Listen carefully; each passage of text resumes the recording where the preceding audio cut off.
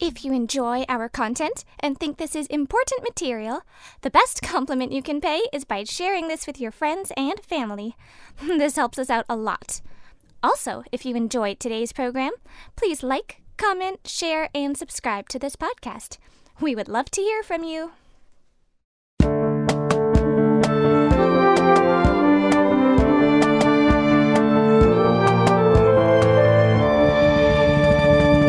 The Truth in My Days podcast is sponsored by the Truth in My Days ministry. Welcome to the Truth in My Days podcast, where we defend the Word of God against the challenges of men. All right, today's sermon is called Parables 101, 201, 301, 401.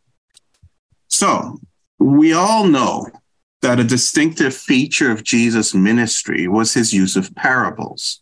Now, parables were rarely used in the Old Testament and rarely used by rabbis before Jesus, but Jesus used them, and he used them a lot. And so we have to start out asking, what exactly are parables? We need to understand them properly. We need to understand first that parables are not the same as allegories. An allegory is a story in which every element is a symbol representing something, whereas parables are simple stories to teach one or sometimes two or even more lessons. In parables, not every element in the parable has a symbolic meaning, and it's a mistake to try to find a symbolic meaning in every single element. So just understand, it's a little story told to teach a lesson, maybe more than one. So then we ask, why, other than the fact that it's a good way to teach, why did Jesus use so many parables? Well, he explains this to his disciples in Mark chapter 4. When he was alone, those around him with the 12 asked him about the parable, and he said to them, "To you it has been given to know the mystery of the kingdom of God, but to those who are outside, all things come in parables, so that seeing they may see and not perceive, and hearing they may hear and not understand, lest they should turn and their sins be forgiven them." And then later in the chapter, it says, "And with many such parables, he spoke the word to them as they were able to hear it. But without a parable, he did not speak to them. And when they were alone, he explained all things to his disciples." What does this mean? Some people think that they're told in parables so that only the predestined, the special people could possibly understand them and come to faith. But that's incorrect. Look carefully at how Mark puts it here. Those around him with the 12. Those around him with the 12, it was not only the 12 chosen to be apostles who came to him. Jesus would be out there preaching publicly in parables, and all of those who cared about the truth enough to pursue the matter would come to him. And to them it was given to know, because they cared enough to look into it. All such would learn the meanings of the parables. Those who didn't care about the truth, great for them. They had the option of writing off the parables as just cute little stories and going on their way. So the parables, using the parables, was not actually done for predestination, but for self-selection. It was up to the people whether they cared enough to know the meaning. As Christians, it is given to all of us to understand the parables, and most of them are quite plain. The lesson or lessons are easily discernible with a little thought and exegesis. Consider, for example, the parable of the pearl of great price. Again, the kingdom of heaven is like a merchant seeking beautiful pearls, who, when he had found one pearl of great price, went and sold all that he had and bought it. So there you go. It's very short, to the point, univocal. There's really no question about the meaning of it. The kingdom of heaven, eternal life with Jesus, is worth more than everything else combined, and you should be willing to give up everything in order to gain that one thing. So as I said, short, simple, to the point. This is an example of what I would call Parables 101. You know, the first level, the ground floor, the introductory course, easy stuff. But some parables require some more careful exegesis. Some of them may have more than one lesson. Consider, for example, the parable of the talents. And you probably know the story of the parable of the talents. Here's how we see it in Matthew 25. You have a man traveling, and this is likened to the kingdom of heaven, a man traveling to a far country who called his own servants and delivered his goods to them. And to one he gave 5 talents, to another 2, and to another 1, to each according to his own ability. And immediately he went on a journey. Then he who had received the 5 talents went and traded with them and made another 5 talents. And likewise he who had received 2 gained 2 more. But he who had received 1 went and dug in the ground and hid his Lord's money. After a long time, the Lord of those servants came and settled accounts with them. So he who had received 5 talents came and brought 5 other talents, saying, Lord, you delivered to me 5 talents. Look, I've gained 5 more talents beside them. His Lord said to him, well done, good and faithful servant. You were faithful over a few things. I will make you ruler over many things. Enter into the joy of your Lord. And then the one who received 2, he came and said, Lord, you delivered to me 2 talents. Look, I have gained 2 more talents. And he gets the same kind of message from the Lord. Well done, good and faithful servant. Enter into the joy of your Lord. There's the parable of the talents. The guy who had gotten only 1, he didn't do anything with it. He just buried it in the ground, and the master is not happy with him. Says you should at least have put it into the bank, at least gotten interest instead of burying it in the ground. And then the moral of the story to everyone who has more will be given. From him who does not have, even what he has will be taken away. Pretty simple, right? Pretty plain, right? But Jesus sometimes told similar parables, almost identical, but with subtle changes sometimes, because he wants to emphasize a different point. Else time in Luke chapter 19, a different time, he gave a similar parable, the parable of the minas. And it's, I say similar, but with a subtle difference. Here he calls 10 of his servants and delivers to them 10 minas. And here too, the one who does nothing is lambasted. But notice here, the first one, your mina has earned 10 minas. Well done, good servant. Have authority over 10 cities. The second came, saying, Master, your mina has earned 5 minas. Says you will be over 5 cities. Notice the difference in the 2 situations. Here, the guy who got 5 talents, the first one in Matthew, parable of the talents, the first guy got 5. The second one made 2, yet they received the same reward. But in the parable of the minas, the guy who made 10 gets twice as much reward as the guy who made 5. Why is that? Why the difference? Well, here's where you have to look carefully.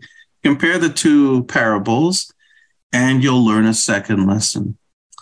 In the first one, the fellow who made 5 started with 5. So he had 100% return on the investment.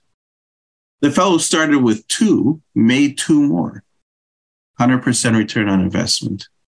So while the first fellow made more on an absolute level, each of them had the same return on what they were given. Remember, the master gave to them according to their ability. In the second, each servant starts with 1. Okay, so the guy who made 10 had double the return as the guy who made 5. And that's why he gets double the reward. And so there's an important lesson here that you get by comparing the 2 parables. God judges you according to what you do with what you have, not with what you don't have. Now, worldwide, we look at Christians in other countries, third world countries, countries with persecution, and we think, you know what, they don't have the resources we have here. They don't have the opportunities, perhaps, that we have here. How is it fair that we can store up more treasure in heaven than they can just because we have more opportunities? Well, the parable of the talents answers it. Talents and the minas. You are judged according to what you do with what you have. A person who has far fewer opportunities can still make the same return on it and can still get the same reward you do. You are judged, okay, as we see Jesus say here in Luke 12. To everyone to whom much is given, from him much will be required. And to whom much has been committed, of him they will ask the more. So we have a lot of opportunity here, folks. We have a lot of resources here to be doing things for the Lord. Think about it. What are we doing with that? The parable of the sower and the seed. The fourth seed is the good one. The fourth soil is the good one. Sown on good ground, those who hear the word, accept it, and bear fruit, some 30-fold, some 60, and some 100. You can do more with what God has given you. Okay? Someone will bear fruit 30-fold, but why settle for 30-fold? Why not go for the 60-fold? If you have missed any episodes and would like to listen to them, they will all be available on our YouTube channel and on Spotify, Apple Podcasts, and Google Podcasts. You can find the links to these on our website, truthinmydays.com, or you can look for Truth in My Days on YouTube as one word. Why settle for the 60-fold? Why not go for the 100-fold or more? So when you compare these two parables, you get meaning not only that you have to do things with what God has given to you if you want to make your master happy, but also this lesson that you are judged according to what you do with what you were given. We don't all start at the same starting line. We don't all have to finish at the same finishing line. So this would be what I would call parables, the next level up, parables 201. You got to do a little more digging on these ones. You need to read more carefully, pay attention to all the details to make sure you get all the lessons. But there's some parables that seem to be more difficult to understand than these, that give trouble even to commentators. One of these is the parable of the wedding feast. And the parable of the wedding feast goes like this. And Jesus answered and spoke to them again by parables and said, the kingdom of heaven is like a certain king who arranged a marriage for his son and sent out his servants to call those who were invited to the wedding, and they were not willing to come. Again, he sent out other servants saying, tell those who are invited, see, I have prepared my dinner. My oxen and fatted cattle are killed, and all things are ready. Come to the wedding. But they made light of it and went their ways, one to his own farm, another to his business. And the rest seized his servants, treated them spitefully, and killed them. But when the king heard about it, he was furious. And he sent out his armies, destroyed those murderers, and burned up their city. Then he said to his servants, the wedding is ready, but those who were invited were not worthy. Therefore, go into the highways, and as many as you find, invite to the wedding. So those servants went out into the highways and gathered together all whom they found, both bad and good. And the wedding hall was filled with guests. That's Matthew 22, 1-10.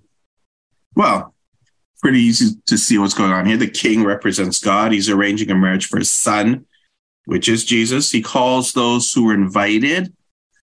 They refuse, they make light of it. They even kill the king's servants, and the king destroys them and invites others. And the wedding hall is filled. No, so far, so good, so simple. The parable is about Israel in rebellion against God. They're the ones who were invited. They turn their nose up at God. They kill his servants, the prophets, the evangelists, Jesus himself. And so they're punished, and others, the Gentiles, are invited and enter into the kingdom of heaven. It's significant that in the parable, the king throws a marriage for his son.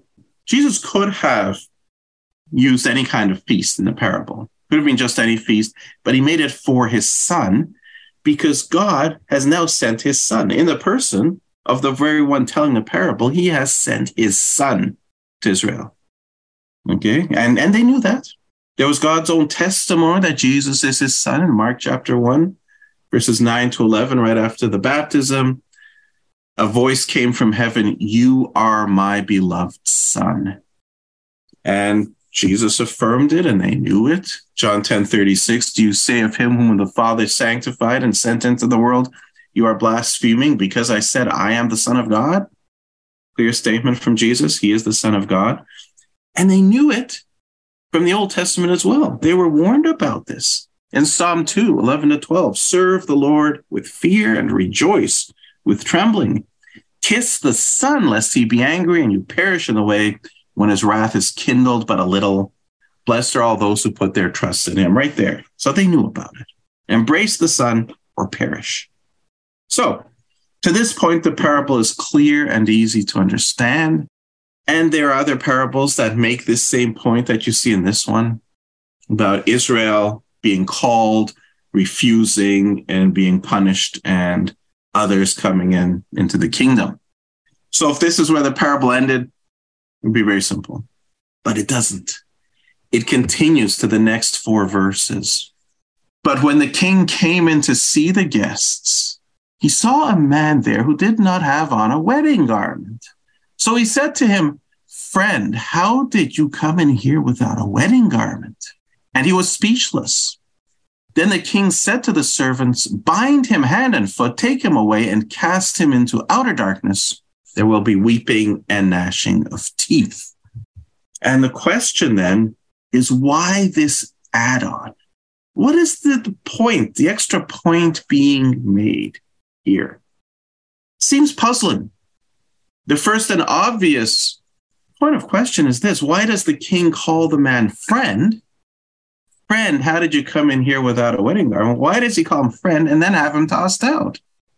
Well, that's not really the problem that would seem to be. The word friend there in the Greek is hetairos, which means comrade or companion. It's a friend, not as close as the philos friend, but it's a friend. But it's also a general form of address to someone whose name one does not know. Just come across the street, you want to talk to somebody that you don't know, just address them as friend. Kind of like we might call somebody, "Hey, buddy, what you doing here, pal?" They're not really our buddy. They're not really our pal. It's a form of address. So the fact that the king in this parable calls a man friend doesn't mean they're actually on good terms. That part's not that difficult. We're back to this. What is this wedding garment? And why does the man need to be tossed out of what is the kingdom of heaven if he does not have one? I remember when I took a course on Matthew in seminary, I actually had big arguments with the professor about this because he insisted that the wedding garment was good works. And he was pointing to passages in Revelation 3:18, where I counsel you to buy from me gold refined in the fire that you may be rich, and white garments that you may be clothed. And Revelation 19, 7-8, the marriage of the Lamb has come. To her it was granted to be arrayed in fine linen, clean and bright, for the fine linen is the righteous acts of the saints. So he was insisting that the wedding garment represents your good works. But there are 2 problems with this understanding. The first problem is that neither of these passages in Revelation actually refer to salvation. Our good works are important. They count for our rewards, but not for our salvation. And that's the second and bigger problem here. If in the parable, the garment is good works, and you're thrown out of the kingdom of heaven for not having good works, then you're teaching salvation by works, not by faith. So the false gospel, it's not what Jesus taught. That's a fundamental and crucially wrong interpretation. And this is why you have to be careful when you're looking at the parables. The solution, of course, comes from the fact that Jesus isn't expecting his hearers to look forward to a book of Revelation, that hadn't even been written yet. He expected them to look back at the Old Testament. What do we find in the Old Testament that would shed light on this? Isaiah 61, verse 10. I greatly rejoice in the Lord. My soul shall be joyful in my God, for he has clothed me with the garments of salvation. He has covered me with the robe of righteousness. The garment of salvation. Well, here, certainly we are talking about salvation, the garments of salvation. And God clothes you in it, not you yourself. You don't go out and buy this. You don't go out and earn this. God clothes you in it. And we see the same kind of thing in Zechariah chapter 3, verses 1-3. Then he showed me Joshua the high priest standing before the angel of the Lord, and Satan standing at his right hand to oppose him. And the Lord said to Satan, the Lord rebuke you, Satan, the Lord who has chosen Jerusalem, rebuke you. Is this not a brand plucked from the fire? Now Joshua was clothed with filthy garments. So here's Joshua, filthy garments, being accused by Satan. What exactly are the filthy garments? Well, we see that in Isaiah 64:6. We are all like an unclean thing, and all our righteousnesses are like a filthy garment. Our iniquities, like the wind, have taken us away. So the filthy garment, what we're clothed with before God, our works are as a filthy garment, because, we do some good things, but we do a lot of bad things, our iniquities. And they can't just be overlooked. So that's our natural state, filthy garments. We can't do anything to get rid of that ourselves. What happens then in Zechariah as we continue the passage? Then he answered and spoke to those who stood before him, saying, take away the filthy garments from him. And to him he said, see, I have removed your iniquity from you, and I will clothe you with rich robes. So here's an image that the Jewish people understood. In our normal state, we're wearing filthy garments before God, not good enough. We need this clean garment, and the master must provide it. And that clean garment represents the removal of our sins. Once you see that, he removes our sins through the propitiation of Christ on the cross, offers us the garment of salvation, free for the taking by faith. And that's what's necessary to be in the kingdom of heaven. Then the parable makes perfect sense. Without that garment that God provides, which we attain through faith in Christ, out you go. You have no place in the kingdom of God. So the parable has two distinct lessons. The first one about Israel rejecting God and receiving their justice for that. And the fact that those who are going to be in the kingdom, there's one way to go, and that's with the garment of salvation provided for you by God through Christ. But to get that full meaning, you have to know Scripture. Helpful to do some cross-referencing to get the full points. This then is an example of what I would call parables 301. More complex still, but doable. Now, one more level, parables 401. These are the toughest. There's, in fact, one parable that Jesus told that seems to tie commentators in knots. No one seems to be quite sure what it means. I'm speaking of the parable of the unjust steward. That's the one we read this morning, our reading. A certain rich man has a steward. He's going to fire him. You can no longer be steward. And the guy said, what am I going to do now? I can't do manual labor. I'm not willing to beg. And so he comes up with this plan to obligate by favor with people so that they will receive him afterwards into their homes. They'll take care of him. So he calls the people who owe big bucks to his master, and he allows them to change their bill, give him a discount. Okay? He's using his master's money to bribe the people to take care of him. Pretty cunning. Okay? And in that culture, you were expected, if somebody did you a favor, you were supposed to do one back. So they'll take care of him when he's lost his job. So far, so good. Okay?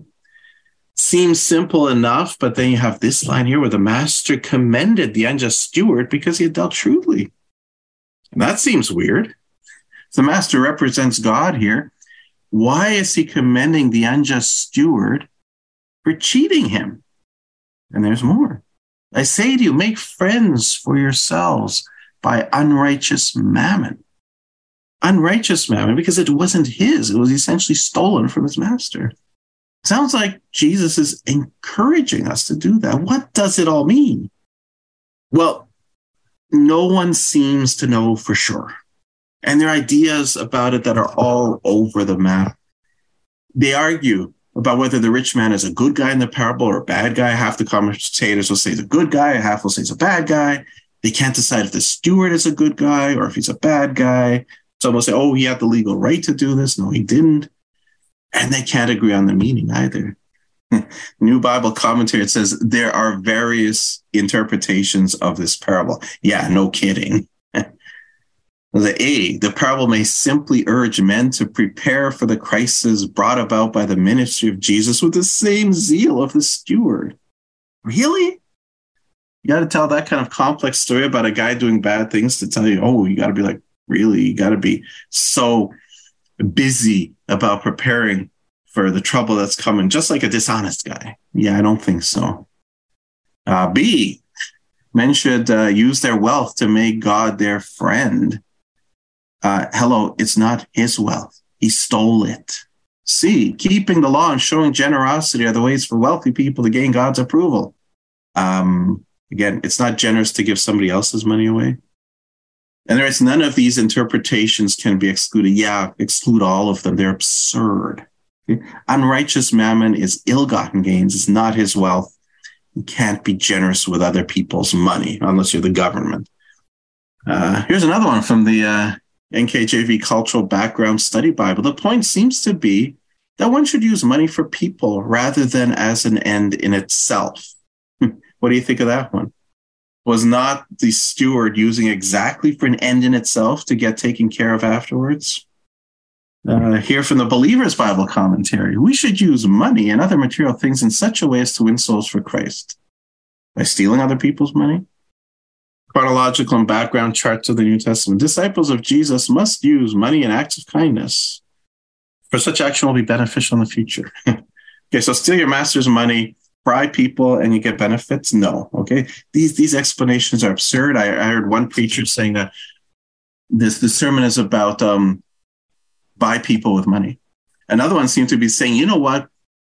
Let's just say this is an ironic parable. Let's say it doesn't mean anything. It's all just stuff where Jesus is saying such absurd things as audience will laugh and be entertained. Ha ha. Wow, there doesn't seem to be a lot of good explanations out there. So what do we do with this parable 401? Well, the first thing we do, and this is always a good idea, look at what comes at the end of the parable. Look at the final line, the punchline, so to speak. No servant can serve two masters, for either he will hate the one and love the other, or else he will be loyal to the one and despise the other. You cannot serve God and mammon. That's the punchline of the parable. So that tells us something of what it's about. It's about God or money. And then we continue to the next verse. It says, now the Pharisees, who were lovers of money, also heard all these things and they turned up their nose at him. So sure looks like the parable is about choosing between God and money. It's one or the other. Which is it going to be? Which are you going to live for? And with that in mind, the parable, is the rich man supposed to represent God? I don't think so. Jesus used rich man as a stock character in 3 of his parables. And besides this, there's the rich fool, the one who's building bigger and bigger barns to store his goods, and then he dies before he gets to use any of them. There's, of course, the parable of the rich man and Lazarus. Rich men are not seen as good guys in the parables. There's nothing wrong with being rich, but these are not good people. So this fellow is not the good guy here. He's not God. When we look at it that way, we still wonder, why does the master commend the steward because he had dealt shrewdly? We wonder, why does he commend the steward for stealing money from him? Well, he doesn't, though. All he commends him for is his cleverness, how cleverly he did this. Okay? And you can see that kind of commendation all the time. You watch in mystery shows, for example, where just when they finally catch the bad guy and the hero usually says something like, you were very clever in how you did this. You almost got away with it, just before they haul him off to jail. So the fact that the master commended the shrewdness of the steward doesn't mean he's not going to come down on him like a ton of bricks. It's not really all that confusing. Here's the key to the parable. People focus on this. I say to you, make friends for yourselves by unrighteous mammon. But the real punchline is this, that when you fail, they may receive you into an everlasting home. And then suddenly you realize they can receive you into their homes until you die, but they can't receive you into an everlasting home. They don't have that to offer you. So this is a gotcha parable. This is a parable where you're following the story. Jesus has traced out the way of a man who makes his way through life by trusting in riches, doesn't have to be honest, buying favors, doing that with somebody else's money. He's so clever, the master even commends how shrewd he is. No wonder these people get rich, people who live for money. Yeah, indeed, they're more shrewd about getting money than we are. No wonder they get rich. And people might be thinking, yeah, that's the way to go. And then they keep following until they get to the end of the story and suddenly hits them. Whoa, all great until the end. Because everybody's going to die. As rich as you want to be on this planet, you're not going to take it with you. Where are you going after? And when that suddenly hits you, it just pulls the rug out from under you. You realize that all the money in the world, all the friends you bought in this world, they cannot give you an everlasting home, everlasting life. Only God through Christ can deliver that. So choose which master you are going to serve. And the parable then becomes clear. It's gotcha parable. So you go, parable 401, that's about as difficult a parable as you will encounter. But even with that one, if we can still understand it with diligent study and thought. So remember, folks, if you are a believer, to you it has been given to know the mystery of the kingdom of God. It's all there in the Bible. You can understand the parables, and many of them, folks, are about this, about the need to choose God over money, God over the things of this world. But all of these mysteries of the kingdom of God, mysteries now revealed, it's all there in the Bible. If you have not been putting in the proper work to learn and understand them, now's the time to start. Make that your New Year's resolution, folks. Thank you for listening to the Truth in My Days podcast with John Torse. If you like our content, please share this information with family and friends. It helps us a lot. We also would love to hear from you. You can reach us on Facebook, Instagram, and YouTube by searching Truth in My Days as one word again. Truth in My Days as one word. No spaces in between. Or reach us by email at info@truthinmydays.com. You may also visit our website for more comprehensive material and to learn more about our ministry. Our website is truthinmydays.com. Thank you.